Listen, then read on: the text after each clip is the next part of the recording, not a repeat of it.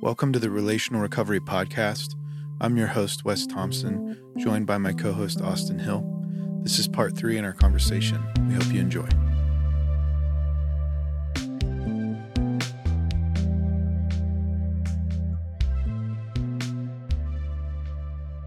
So it started as the Refuge Church in Grove City. Yep. And you said then that became Veritas West. That became, so it was 2013 that we planted Refuge Church. And then I kept talking to Nick Nye, and one of the other pastors at Veritas, who's not there anymore, Ryan Stanley, was coaching me and mentoring me. At the Refuge, we call it mentor. He was a mentor of mine.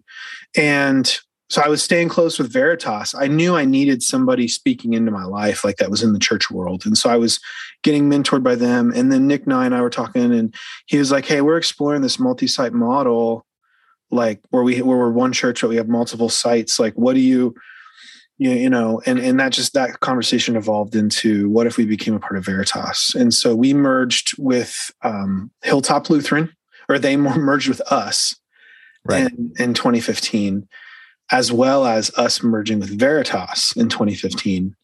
And that's when we moved into the building that is Veritas West now. And so I was leading that. And so we became Veritas West on January 1 of 2015. And the Lutheran church that was struggling at the time, but they had a core there. They merged with us as well later that year in 2015. So it was it's a story of 3 different churches coming together. Yeah. From 2013 through really the first this until I was done.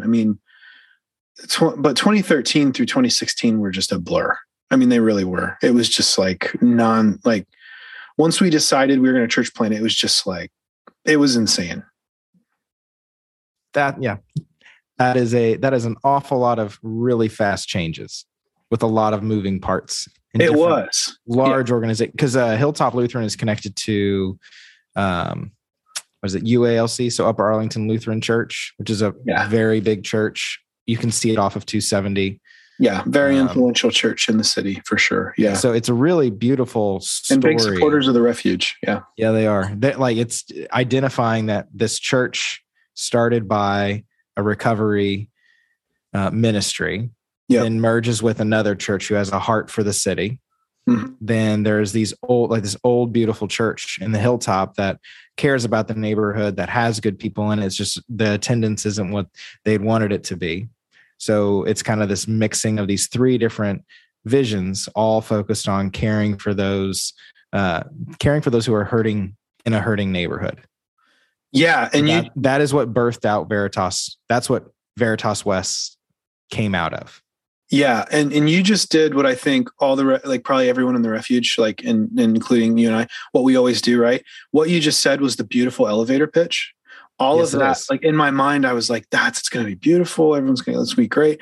Those were the hardest 3 years of my life. Yeah. That's what I was going to follow up with. Because God needed a dumb young kid to do that, because anyone who had wisdom would be like, I'm not doing that. Just looking back, I walked up and said, I volunteer. Yeah. I volunteer for a lot of pain and a lot of people that are angry at me all the time. All the time. Yeah. Because you're changing things, and change is hard and makes people upset. Change is hard. Yeah. And I was young, and I was leading a lot of people way older than me. And, it really, I learned a lot through that, but I also, I learned a lot about, about myself and about my own crap and insecurity. And it's taken me years to work through some of that. I did not handle it well sometimes, a lot of the time. And it took a lot out of me. Took a lot out of my marriage. I had my first kid when I was in 2015. So in May of 2015, right after all that, so I was just in trying to keep my head above water. And then you throw your first kid in it. And I was just like, oh my gosh, this is the most beautiful thing. But if you're a parent, it is having a kid. It changes everything. Yeah. I think it's kind of when you marry someone, you realize how selfish you are because you have this other person who you have to constantly take into consideration. But then when you have a child, you realize how selfish you are as a couple, because you're like, oh, we are no longer in charge of when we sleep.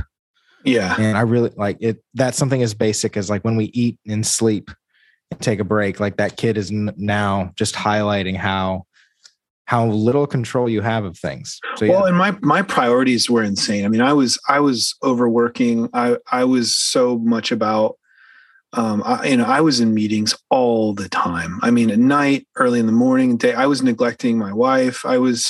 So like when we were getting ready, and I met Jim Cofield in 2014 at Crosspoint, who was counseling me. But, I mean, you know how that is, man. It's a slow journey. Yeah. And so we were about to have Stella. I'd known him. I've been working with him for about a year, and Amber and I met with him that year. And I remember we were about to have Stella, and the church was going to give me 2 weeks paid time off. And I thought that was crazy. I was like, I'll take like half a week. And I remember Jim talking to me, like just me and him aside. And he goes, Wes, you need to take this 2 weeks off. And I'm like, what? He's like, because if you don't, we're going to be talking about this in 5 years. Like, this is, he's like, he's not going to be doing marriage counseling with you and Amber. He's going to be doing, trying to convince you not to get a divorce. Yeah. Yeah. And I mean, we went through that anyway. I mean, it's been a hard run of trying to do the work to be healthy. Mm-hmm.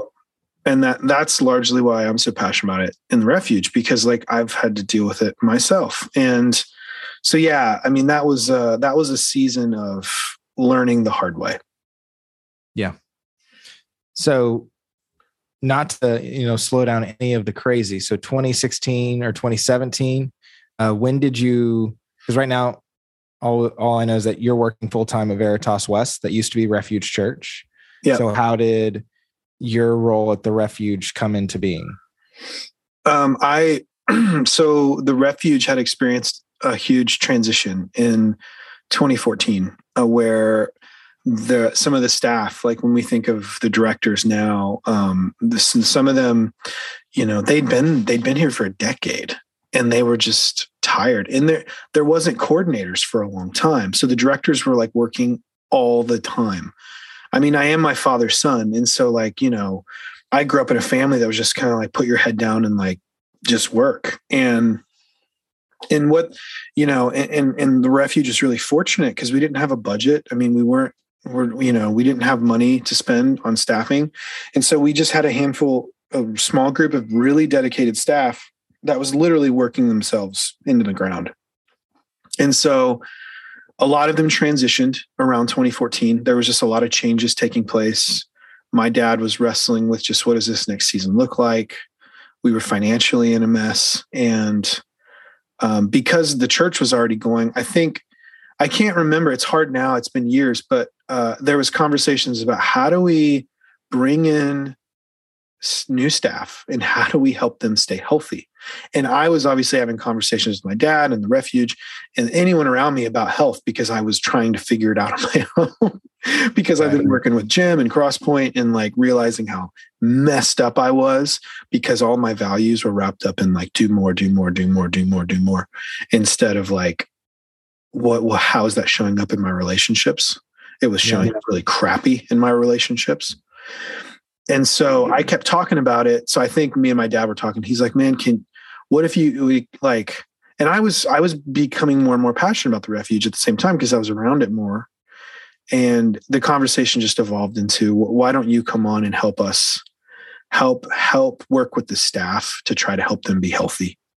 What do we need to build in the Refuge that doesn't, like, we definitely, right, we want to be mission first, which is like, we want to help the men, but also like, how do we help? If we don't have a staff, we can't help the men. So how do we have systems and what's our approach to try to keep a healthy staff? And what do we do whenever we're not healthy? And what do we do what do we do to maintain health and that kind of stuff? So I came in initially to help with that. And it started part-time. Well, I actually started the coaching. I started the whole coaching. Coaches on Thursday nights? Yeah, the coaches on Thursday nights. So I started leading that, uber part-time, like back in 2015. And then passed that off to John Herman probably a year later. Yeah. And man, he's been faithfully doing that ever since. Jordan's now leading it more and more, which is Jordan Fillmore, which is amazing. But from there, that was kind of my tiptoe, like you just kind of gradually getting into it. And then I went full-time. I came full-time. So I was working at Veritas and at Refuge starting in September of 2016. Thanks for listening to this episode of the Relational Recovery Podcast. We'll be starting part 4 in our conversation tomorrow. We'll see you then.